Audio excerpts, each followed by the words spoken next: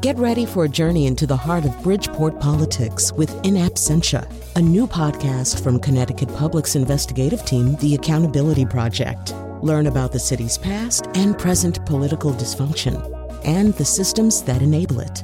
Tune in wherever you get your podcasts.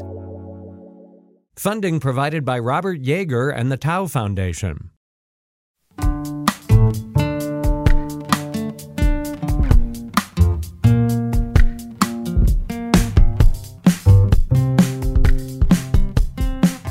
This is Where We Live on Connecticut Public. I'm Lucy Nalpathanchel. The pandemic led to a decline in the incarcerated population, and many states have been reevaluating the purpose of prisons. Today, Where We Live, Bill Keller, founding editor-in-chief of the Marshall Project, joins us to talk about his new book, What's Prison For? Punishment and Rehabilitation in the Age of Mass Incarceration. Keller details how the United States prison population became so massive and what we can learn from how other countries treat and house people in prison. Keller writes, "The American way of incarceration is a shameful waste of lives and money, feeding a pathological cycle of poverty, community dysfunction, crime, and hopelessness." His book explores the alternatives that could improve the U.S. prison system and help the formerly incarcerated lead productive lives. Now, we want to hear from you. Have you or a family member been incarcerated? Or do you have questions about the U.S. prison system? You can join us as well, 888-720-9677.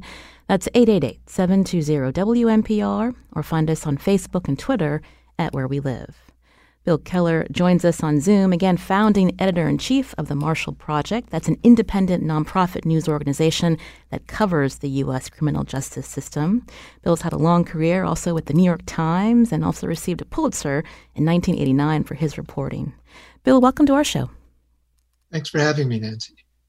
So when we think about the U.S. And how it became a world leader in locking people up, give us some broad strokes in your research. Sure. One thing that's interesting about the phenomenon of mass incarceration is that it's relatively recent. For most of the 20th century, our incarceration rate was something like 100 people incarcerated for 100,000 population, which was a little high in the developed world, but not nearly as high as it became in the 70s. And in the 70s, we had the war on drugs, we had the white backlash against Black empowerment, and we had lots of politicians who were very keen to exploit those phenomena by fear-mongering campaigns. So it went from 100 to more like 500 incarcerated people per 100,000 population. It's come down a little bit since then, but we still lead the world. We have twice as high an incarceration rate as Iran and Russia, and you can go down the more developed countries, the less like us they look. We're really an outlier in many respects. You also detail the costs of what it means to incarcerate so many. And throughout the book, you're talking about the costs to someone's family and their communities, but also the financial costs. And it can vary to house a prisoner from one expert to the other, from $45,000 all the way to $450,000. Why is there such a difference there, Bill? The 45,000 number comes from the actual budgets at the federal and state and local level, what we actually pay to cage people. It's more like $90 billion a year when you add in the pensions and health benefits for prison officers.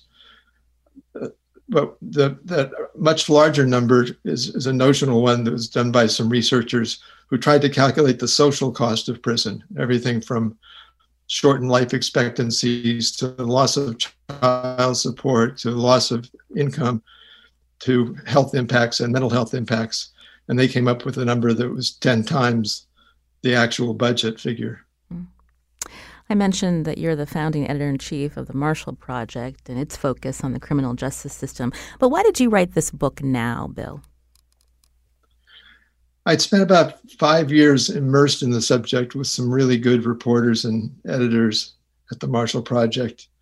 And there's been a lot written about mass incarceration, how the numbers got so big, and what an outlier we are in the world, but not very much written about what actually goes on in prisons and what we can do better. That's by design. The walls that were built to keep people in are also meant to keep nosy reporters and others out. So I'm not a scholar or an advocate. There are a lot of scholars who do excellent work on criminal justice, and there are a lot of advocacy groups like the Vera Institute and the Brennan Center and the Prison Policy Initiative that do advocacy work. I just wanted to do a journalistic kind of a primer on the history and context and life inside. When we think about the idea of reforming the prison system, there's a lot of ideas. Some say that prisons should be abolished altogether. Others see prisons as becoming more like rehabilitation centers. So can you walk us through some of those ideas and the people that you talk to in your book? Yeah. Well, first about the abolition movement. That's probably the fastest growing subset of the anti-prison campaign that's underway in the country. The abolitionists deserve a great deal of credit for pinpointing problems and injustices in the system. The problem with abolition is, well, twofold in my view. One of them is it's probably a fantasy to imagine that we're going to completely abolish prisons. There's no great popular demand for that. And even if you could abolish prisons altogether, that would be the work of generations. And in the meantime, there are nearly 2 million people who are incarcerated, and you can't just write them off as cannon fodder for the revolution. So the heroes of my book, I guess, are people who are working within the system to try and make it better. They include educators who try to teach college classes in prisons, corrections officials, like some of the ones in Connecticut, for example, who've tried to make more humane and programming available, or more humane conditions and better programming available for people who are incarcerated. There are a number of religious organizations that deserve credit. There's a lot going on in the system, but it's mostly at the incremental level, not revolutionary. And that's because of the cost. When we think about even reducing, I guess, the ratio between a correctional officer and the people that they are watching over, those that are incarcerated, Bill? It's not just the cost. For the last 200 years, there's been a great tension in this country between an instinct to punish and a professed faith in rehabilitation and second chances. And at different points in our history, one or the other has gained the upper hand. I think it's something that the reason that we have such overall poor prison conditions is a punitive streak that probably came over with the Puritans. But when we're talking about the Connecticut example, for instance, you looked at what the former Department of Correction Commissioner Scott Semple and former Governor Malloy tried to institute rehabilitation programs within particular prisons that focused on younger people who were incarcerated. The idea that they will be going back out into their communities and how to help them lead productive lives. But that's something that has not been able to be sustained, in my understanding, or at least there are budget cuts. So it's not an expansion of the program. It's more piecemeal. Yeah, the Marshall Project, we sent a reporter along in 2015 on a trip that Scott Semple and Governor Malloy himself went on, along with corrections officials from a number of other states. And they went to Germany and looked at how they do things there, which is much more of a kind of normal more like a college campus environment. The idea being that you want people who are going to be, 95% of people who are in prison are going to be released at some point, and you want them to not just fall off a cliff when they leave. They should be prepared to rejoin normal society. But while I was working on the book, I had an interview with Angel Quiros, who's the Scott Semple's successor, who was supportive of the work that Semple did, which consisted of setting up special units for young inmates ages 18 to 25, using older inmates as mentors, called the True Unit. It's in Cheshire, a maximum security prison. And Quiros said, yes, we're going to support that and the comparable women's program that Semple also left behind. But we can't afford to scale it because I'm under pressure to cut millions of dollars from the prison budget over the next couple of years. And when the Marshall Project sent reporters to Scandinavian countries, can you explain to our listeners, how those facilities are set up, where there is such an emphasis on rehabilitation, even in the terms of how the public views prison, Bill? You mean in Scandinavia? Yes. Yeah, the Scandinavians and the Germans have a whole different philosophy of prison. It starts with the premise that, yes, you break society's rules, you're going to be punished. But the punishment is you lose your freedom for some period of time, and that's it. But while you're incarcerated, you retain all of your other rights: the right to safety, the right to an education, the right to vote, which is an important way of keeping a bond with the larger civilization we live in. The other big difference, aside from just trying to sustain a sense of normalcy, is the role of the staff. In Germany, if you're going to be a corrections officer, you're going to spend 2 years at a college level training facility, including lessons in human rights law and psychology. And your role, once you've got a job inside a corrections facility, is to engage the prisoners, to diagnose what it was that led them to crime in the first place, and to address those issues. And in the United States, if you're going to be a corrections officer, you're going to get, in most places, a few weeks of training, heavy on crowd control and self-defense. And you're actively discouraged from having relationships with the inmates.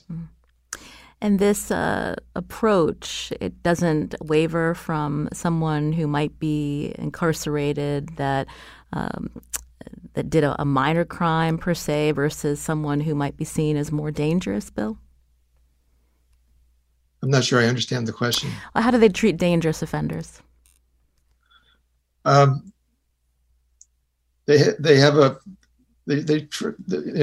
Norway and Germany and Sweden, they try to defuse the danger. Their solution is not to lock people up in solitary confinement, although they will if somebody is in active danger. But the solution is to, because the corrections officers have relationships with the inmates, they can tell when somebody's about to have some sort of a mental break or whether there's a conflict brewing, and they can defuse it at the outset, which the officials I've talked to in Connecticut and other states seem to think is a model that can work here too. But it runs against a lot of opposition from the Corrections Officers Union, among others. When you mentioned the opposition from correction officers unions, what are some of the points that they make? Well, their role is to protect jobs, and they don't. But the argument that they make is mostly that it's dangerous. You need punitive solitary confinement to to keep the other inmates and the staff safe, even though punitive solitary confinement has been shown to do horrible things to your mental health. Again, you're hearing Bill Keller here where we live. He's written the new book, What's Prison For? Punishment and Rehabilitation in the Age of Mass Incarceration. You can join us, 888-720-9677, or find us on Facebook and Twitter at Where We Live.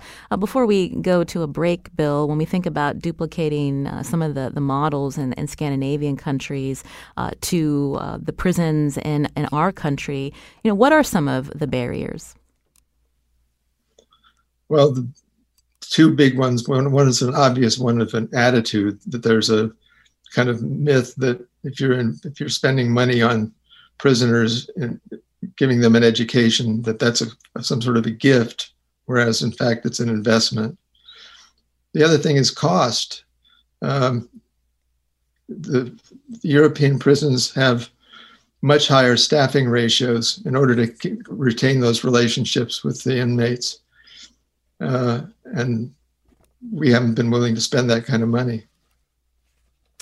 When we think about the people that are incarcerated in our country, a majority of them are Black and brown individuals. And when we think about, the way these institutions have come up in our history and how our country is still wrestling with the legacy of racism, how does that factor into the conversations that we have in this country about prisons, Bill?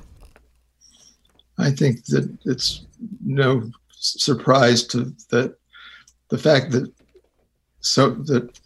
nearly 40% of the incarcerated people in America are Black men generates a reaction of indifference by a lot of Americans. It sounds harsh to say so, but there's quite a bit of public opinion research that shows that the fact that these are mostly Black, or so disproportionately Black inmates, means we don't care as much. Again, you're listening to Where We Live. I'm Lucy Nalpathanchel. My guest, Bill Keller. You can read an excerpt of his new book, What's Prison For?, on our website, ctpublic.org/where we live. We're going to take a quick break, and when we come back, we're going to continue talking with Bill and hear from State Senator Gary Winfield about Connecticut's efforts to reform its criminal justice system. You can join us too, 888-720-9677, or find us on Facebook and Twitter at Where We Live.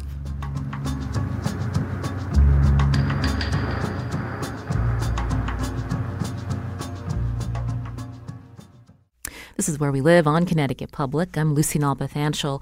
We're talking about prison reform and how states are re-examining the purpose of incarceration. Eventually, people are released. Are they set up to succeed on the outside? It's a question my guest, Bill Keller, explores in his new book, What's Prison For? Punishment and Rehabilitation in the Age of Mass Incarceration. Keller is founding editor-in-chief of the Marshall Project, a nonprofit news organization that covers the U.S. criminal justice system, and Connecticut's efforts to rehabilitate some of the incarcerated under the former Malloy administration was included in Keller's book. Joining us now on Zoom is State Senator Gary Winfield, who represents New Haven and West Haven, and he's co-chair of the legislature's Judiciary Committee.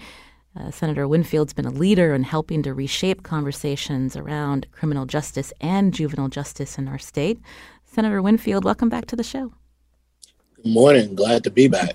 You spent a lot of time wrestling with this question in your capacity as a state lawmaker, thinking about what's prison for and how these institutions impact not only the individual, but their families, the community. I wonder if you can respond to what Bill Keller has shared with us so far. Yeah, what Bill's been sharing is very much in the same vein of the things that I've talked about during the course of my tenure as a legislator. One thing I wanted to point out really quickly that Bill said a few minutes ago was when he was talking about the attitude of people in general about prisons and who's in prison and how we see spending money on education as a gift. That tells you something about the real attitude we have. If we're spending money on these people who are in prison on education, which we should have gotten in our public schools something's failing before they get to prison. And so part of what I see as the problem is exactly what Bill is saying. You have a large percentage of people of color in the prisons who are not the people that the general public will look at and see themselves in, and don't also recognize things that should be apparent. If you need to get that education in prison, you're not getting it in school. So we don't talk about the things that lead us to prison. And then when you get to the prisons, we don't have a focus on it. Even when you think about some of the work that Connecticut has done, like Bill and you yourself mentioned the True Unit. We instituted the True Unit, but the True Unit sits inside a prison that largely functions the way that it functioned before. And so there is a kind of schizophrenic relationship even going on there. When we think about some of the programs within prisons, as you mentioned, in-prison education or job training, therapy for drug and mental health, Senator Winfield, again, these are programs that some that are incarcerated have been able to get at particular prisons, but it's not something that has been able to be scaled up. And so part of that is changing the public's view of what incarceration does and what it can, how it can be changed to help people when they are released. Yes, absolutely. And part of that is an effort to do so. If we're being honest, we institute these programs, it's piecemeal, and there isn't really a real effort on the part of legislators to create these programs as programs that deal with the whole of the institution. So you think about the True Unit. If you have 50 people inside of a prison and they're getting this program, what you actually do is you say, for you 50, you have something different. We can go out to the public and say, look, we went to Germany and we learned some things and we implemented this, and we will do that. What we will not do is transform that prison in the way that the prisons we saw were. And we're fine with that. Because I'll tell you, I sit over the corrections budget. I'm not just the chair of judiciary. I sit over the corrections budget on appropriations. And I'm wrestling all the time to try to bring the appropriate money for programs in the prisons. And the conversation I am not having is about how do we create a Connecticut where what we do in a True Unit is what we do. Bill Keller, I'm wondering if you can respond, because you've also, in your research for the book and your colleagues at the Marshall Project, looked at other programs in other states that might surprise some of our listeners who are used to progressive Connecticut, that have also tried these programs to help those who are incarcerated. And so I'm wondering if you can talk a little bit more about this idea of a therapeutic versus punitive setting. Yeah, the other states that I focus a bit on in the book, although they're not the only ones doing it, are North Dakota, Oregon, and Pennsylvania. And the senator's right that in most of these places, it's an experimental unit inside a system that is fundamentally unchanged. And it's fundamentally unchanged because, in large part, because of the cost. But also, one thing that the senator sort of alluded to was people are coming into prison having been unsuccessful at getting a decent education. The prison system serves as a kind of catchment for all of the poisons in society: lack of education, lack of housing, mental health issues, addiction issues. And you can't really reform the criminal justice system as a whole until you address these issues in society that flow into the system. So it's not just a matter of budgets. It's a matter of the sort of tsunami of problems that wash into our prison system. You also talked about the state of California. They were able to reduce the number of people incarcerated, I believe, because of a court order. But there have been some, things that have happened related to the communities now because there hasn't been investment on the community level. Bill, can you talk about that? Yeah, California has been for years now under a Supreme Court order that said that their overcrowding was a violation of the constitutional protection against cruel and unusual punishment. And they've succeeded in reducing their prison population, state prison population, by 25%. Nobody else has come close to doing that, but they didn't make other alternative arrangements for those people. So an awful lot of them ended up in county jails, which are even more poorly equipped to do rehabilitation than state prisons. And a lot of them ended up homeless in homeless encampments. So they can declare victory, but it was sort of a hollow victory. Senator Winfield, I'm wondering if you can respond to what California saw. And then even when we think about some of the conversations Connecticut has had in the last couple of years related to juveniles. And on one side, people want to see stricter penalties for a young person who may commit a crime. But again, it's not looking at the long-term view of what happens to these young people who may end up in the adult system.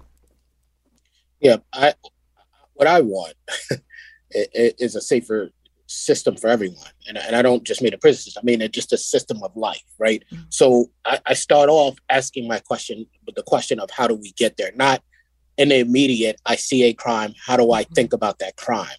And I think too much of the time we think about there was a crime, we need to do something about the crime, and not, as you suggest, about if we make a choice, a policy choice in this scenario, we make a choice, what are the outcomes of that choice? Because if we think about what the outcomes of the choice are, what we know is if we send young people into the prisons, they're more likely to go back into those prisons. They're more likely to spend a lifetime of being in prison. So the question is, how did they get to the prison in the first place, both young and old folks? And if we figure out how they got there, then we should be dealing with those things while we are dealing with the aftermath of a crime. What we want to do is deal with the aftermath of a crime, absent dealing with what the causes are. And that is a dangerous thing that leads you to a less safe community. And so here's the conundrum. As a politician, what do? Do you go to the public and say, we have to spend money over here where you don't want to spend money when we're having a conversation about taxes? Do you say we have to give money to these communities that are not your community because we have not historically done that, or the way that we've done it historically is not equitable? Those are hard conversations to have. And so what we tend to do is we tend to say, what you want to hear is us tell you that we're going to be tougher on crime. And we do that. We saw that in the 1990s. Clearly, it did not work. And yet, again, here we are in 2022 having a very similar conversation and trying to do the same thing.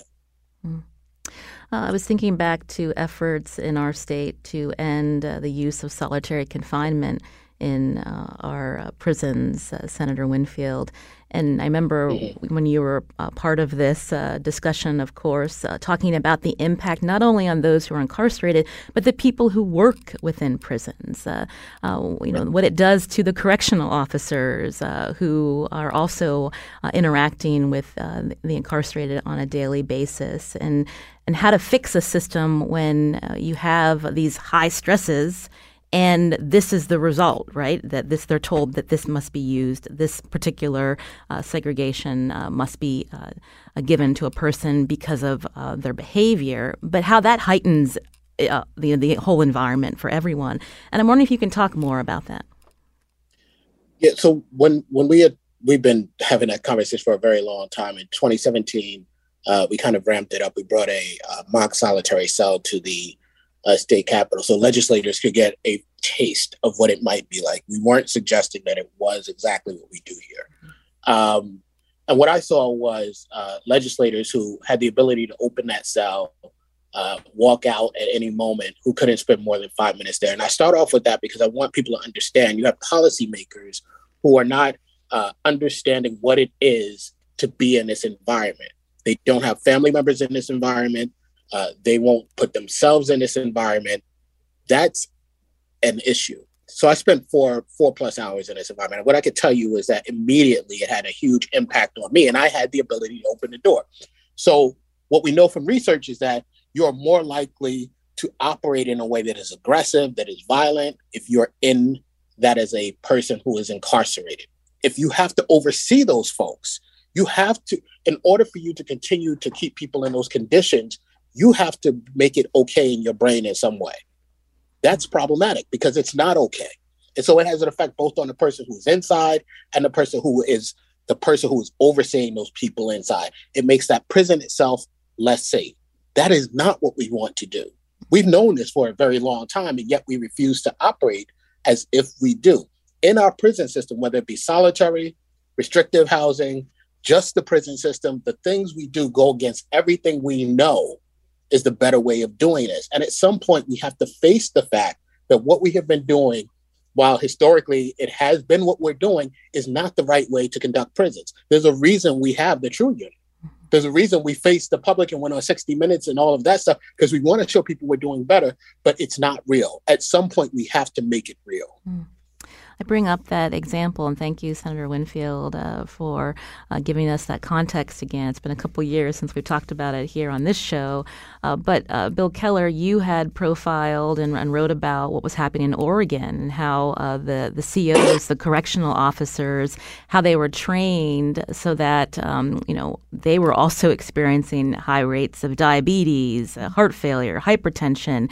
And you quoted someone that said the U.S. prisons had failed us, the people who live in them, the people who work in them, and their families and communities. What was the response when the COs were trained to work differently, to maybe have more of that role that you see in one of the Scandinavian or German prisons versus the punitive aspect? Yeah, the Oregon case is a really interesting one. They worked with a group called Amend, which is based at the University of California, San Francisco.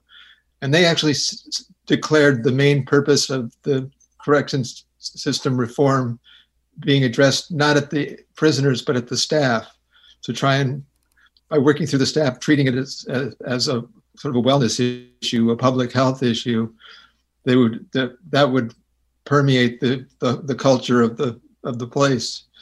It's too early to have definitive, scientific data showing how it works, but from talking to both the number of corrections officials and advocates and academics in Oregon, there's a pretty good sense that where they concentrated the effort, which was mainly in the Oregon State Penitentiary in Salem, with the biggest of the prisons, it made a demonstrable effect on the culture of the prison. But in the more outlying prisons, which Oregon, like a lot of states, tends to situate prisons in remote rural areas. In some of those areas, they just don't have the resources. It's even something as simple as getting into an Alcoholics Anonymous program, which are important in prisons. You can have a 6-month wait. We've spent some time talking about the environment within U.S. prisons, as well as the factors within our society that lead some to be incarcerated at a much higher rate than others. But I'm also wondering, when we think about the question, "What's prison for?" which is the title of Bill Keller's book, one of my guests, are we ever going to get to the point where the majority of the public truly believe a person can change and deserves another chance? Because we know, and this has been shown in data, as well as just hearing from people who've been incarcerated, they may finish their sentence and they may go back to their communities, but that prison record continues to follow them. And do people really believe that someone deserves a second chance? And how does that play into how our society views prisons? I'll start with you, Senator Winfield. I think it's a question that if you ask a dozen people, you'll probably get 4 or 5 different answers. It plays heavily into the way that we operate. In the policy sphere, when I'm trying to do the reforms that I've worked on, I'm always being hit with, look at the crime that this person committed. And that crime is almost as if it exists absent the fact that a human being was involved with it. Human beings change over time. That's just what we do. We do not remain the person that we were. I'm not the person I was 5 years ago. Almost none of us are. And so it seems to me to be strange that we will recognize that human beings change over time, and yet someone who's committed a crime all of a sudden has these characteristics that are immutable. That just doesn't make a lot of sense. And so I think as a policymaker, part of my job is not just to get the success, right? Part of my job is to lay the groundwork, the foundation, to tell the public the truth, whether they agree with me or not, so that we can have a real conversation. We know that people change. Anyone who's had a child knows that people change. We just have to actually accept it and then operate as if we know that. Before I hear from Bill, I want to take a quick call. Eliza is calling in from Middletown. Eliza, what did you want to share? Hi, good morning. I just want to let listeners know that what the senator is saying is absolutely real. I have never, in fact, heard a politician in Connecticut give this big a blast of reality about what goes on. I've been inside. I'm actually paranoid to say which prison because they're so punitive. I might not get back in if I criticize. But as an educator, and I know a lot about the True Unit, and it's window dressing, and it depends largely on the free labor of older prisoners to run the program. I just can't thank you enough. I hope people listen, and thanks for the show. Thank you, Eliza. I want to take one more call. Valentine is calling in from Hartford. What do you want to share, Valentine? Well, I'm a volunteer with the Alternatives to Violence Project, so I conduct workshops on dealing with conflict other than by being violent, and I've been on the True Unit. Many of our facilitators are in that unit, and I co-facilitate workshops with my incarcerated co-facilitators, and some of them are among the people I respect most in the world. They shouldn't be locked up. But I attended a conference of Alternatives to Violence Project International in Ireland, and we heard a very high-ranking prison official talk to us. AVP, it's called, is very big in Ireland. They work in a lot of prisons. And he said, if someone has been with us for 10 years and they're not ready to be returned to the community, we feel that we have failed. And I just wish that attitude could be brought back to American prisons, as the senator and as the author have been saying. Thank you, Valentine. We're actually short on time, but I appreciate you calling in to share that. Bill Keller, I wanted to go back to you, maybe to respond to what our listeners have shared about some of these programs in our state, and the wider question of how we as a society can change our perceptions of what prison is for. Yeah, one of the reviewers of my book described me as surprisingly optimistic, and I want to make clear that I'm not that optimistic about sweeping change in the system. Change, at least at this point, what we're getting is some pilot programs, some incremental changes, but that's important. Even if it's only on a small scale, and it should be on a larger scale. I mean, one of the numbers that haunts me in the book is that 600,000 people are let out of prisons every year. And it's our choice whether we want to send them home brutalized, alienated, stigmatized, and lacking any employable skills, or whether we want to give them a chance to be decent citizens and decent neighbors. It's a good point to end on. Bill Keller, again, is author of the new book, What's Prison For? Punishment and Rehabilitation in the Age of Mass Incarceration. An excerpt is on our website, ctpublic.org/wherewelive. Thank you, Bill, for coming on. We really appreciate your time today. Thanks, Lucy. I appreciate being on the show. You're listening to Where We Live. State Senator Gary Winfield will stay with us. And after the break, we're going to talk about a new report that looks at the Connecticut incarcerated population and the communities that are most impacted. You can join us, too. Find us on Facebook and Twitter at Where We Live.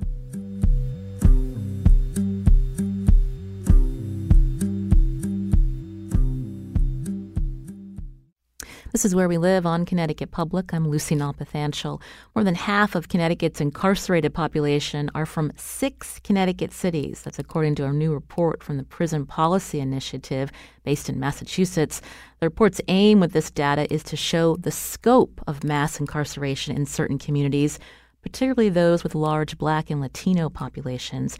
Joining us now on Zoom with more is Mike Wessler with the Prison Policy Initiative. Mike, welcome to Where We Live. Thank you so much for having me. So give us some brief background on how this got started, this particular report that was released. Yeah, so as the Senator and Bill were talking about earlier, in order to solve the problem of mass incarceration, we need to really address the underlying issues that are there. Issues related to poverty, issues related to housing, issues related to mental health. But for too long, we've not known exactly where to invest those resources. We could make some guesses based on things related to county of conviction for people who are incarcerated and where crime is reported to figure out where to make investments to address crime and mass incarceration in our communities.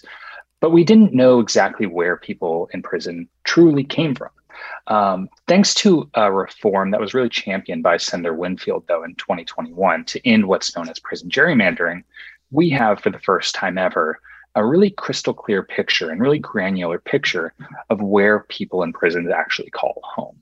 And that's because prison gerrymandering is a problem that is created by the Census Bureau. And the Census Bureau counts incarcerated people as residents of their prison cell rather than at their home address. And this is despite a whole host of factors. People, when they leave prison, they're most likely to return to their home communities. They still consider their home communities home. That's where they have their social ties and connections. And when this reform was passed in 2021, the Redistricting Commission in Connecticut had to adjust the census data to better reflect the true population of the state, and when it comes to incarcerated people. We took that data, kind of mashed it up a little bit to really figure out where people in Connecticut prisons call home. As you mentioned, 6 Connecticut cities, Hartford, New Britain, Waterbury, New Haven, Bridgeport, and New London, account for about 17% of the state's population, but they account for about 50% of the people who are behind bars. I think that's a troubling number, and I think it's one that should raise a lot of eyebrows because it should tell us that something's going on in these communities. There is some public policy failings that are happening in these communities that are causing dramatically higher rates of people to end up behind bars. Let's look at Hartford as one of the examples in the report when we think about the number of people that are incarcerated that come from Hartford. But the report drills down even deeper when you think about particular neighborhoods and the people that are impacted. Can you tell us more, Mike? Yeah, so the state as a whole has an imprisonment rate of about 288 people per 100,000 residents. That's high by any other standard globally. No other countries, as was discussed in previous segments, they don't incarcerate people at that level. But when you look at the city level, it becomes even more troubling. Hartford locks people up at a rate of 1,065 people per 100,000 residents. That means over 1% of Hartford's population is behind bars. And that fundamentally changes and weakens the fabric of those communities. And that means that there's less economic support for families. There's less emotional support. It really weakens Hartford and other communities that have similarly high incarceration levels. But as you mentioned, this data allows us to drive even deeper. And I think that's what makes this data so powerful. Not only does it show the scale of this problem, but it also shows the massive disparities that are within communities. Inside Hartford, the Upper Albany neighborhood, they send people to prison at a rate of about 1,900 per 100,000 residents. That's almost 2% of their population. That's almost 10 times higher than the state as a whole. Something's going on in Upper Albany that there needs to be more investment to address some of the challenges that are sending people to prison. But when you look just a few blocks away to the West End neighborhood, 491 people per 100,000. So it's about half the incarceration rate of the city as a whole. So it shows that there are dramatic disparities, and where you grow up and where you live can set you on a dramatically different path. And it's only a matter of blocks that can result in these changes. State Senator Gary Winfield is still with us. Senator Winfield, I'm wondering if you can respond to what Mike has shared and, how this data can be used from your perspective as a lawmaker. I'm happy that we have this data. Some of this stuff, if you're involved in this, you know it, but you don't necessarily have hard data to demonstrate it. So I'm glad we have the data. I just think that people have to come to understand what this data is actually telling us. It is policy that has gotten us into this situation. And when we are thinking about coming out of this situation, we think it's personal choice alone that gets us out of this situation. That just doesn't make sense. Policy tells us whether or not there are resources in your area, around your area. It tells us whether there's public transportation to the jobs that you don't have in the community you're in.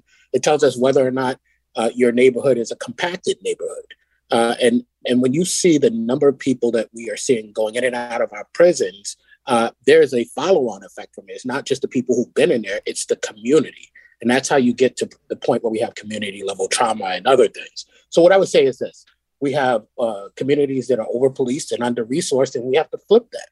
The solution when we have crime in any neighborhood, with all due respect, and I think police do a good job largely, but all due respect is not to put more police, whether you call it broken windows or community policing, because it's more police in the community. The solution is to deal with the causes, and until we deal with that, reports like this will always pertain.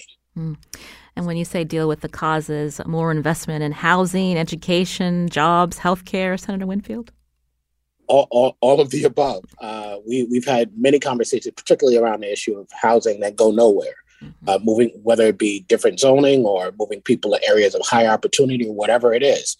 And then people turn around and they say, but why do we have the crimes? It's because you refuse to change. You're going to continue to have the things that you have. Equity, I said this in a different conversation, equity requires revenue. What I mean by that is if you want to deal with these situations and get us to a place of equity, you're going to have to spend money to do the things, to undo the things that we've done by policy choices. Again, you've been hearing State Senator Gary Winfield, who is co-chair of the Judiciary Committee. Thank you so much for your time on the show. Any previews? I know there's an election season ahead, of course, but in terms of when the session begins, some of these criminal justice proposals that you hope to bring up. I don't have a preview yet. I have an extremely long list I have to call through, but I would be happy to come back and talk to you about it all. Well, thank you for having me. Thank you, Senator Winfield. I also want to thank Mike Wessler with the Prison Policy Initiative based out of Massachusetts. We'll be sure to link to that report on our website, ctpublic.org/wherewelive. Mike, thank you for your time on the show. Thank you for having me. I'm Lucy Nalpathanchil. Today's show produced by Tess Terrible. Coming up tomorrow, we're going to sit down with George Logan, Republican candidate for the 5th Congressional District. He's challenging incumbent Representative Jahana Hayes. If you live in the 5th District, we want to hear your questions for George Logan. That conversation tomorrow on air and online. Thanks for listening.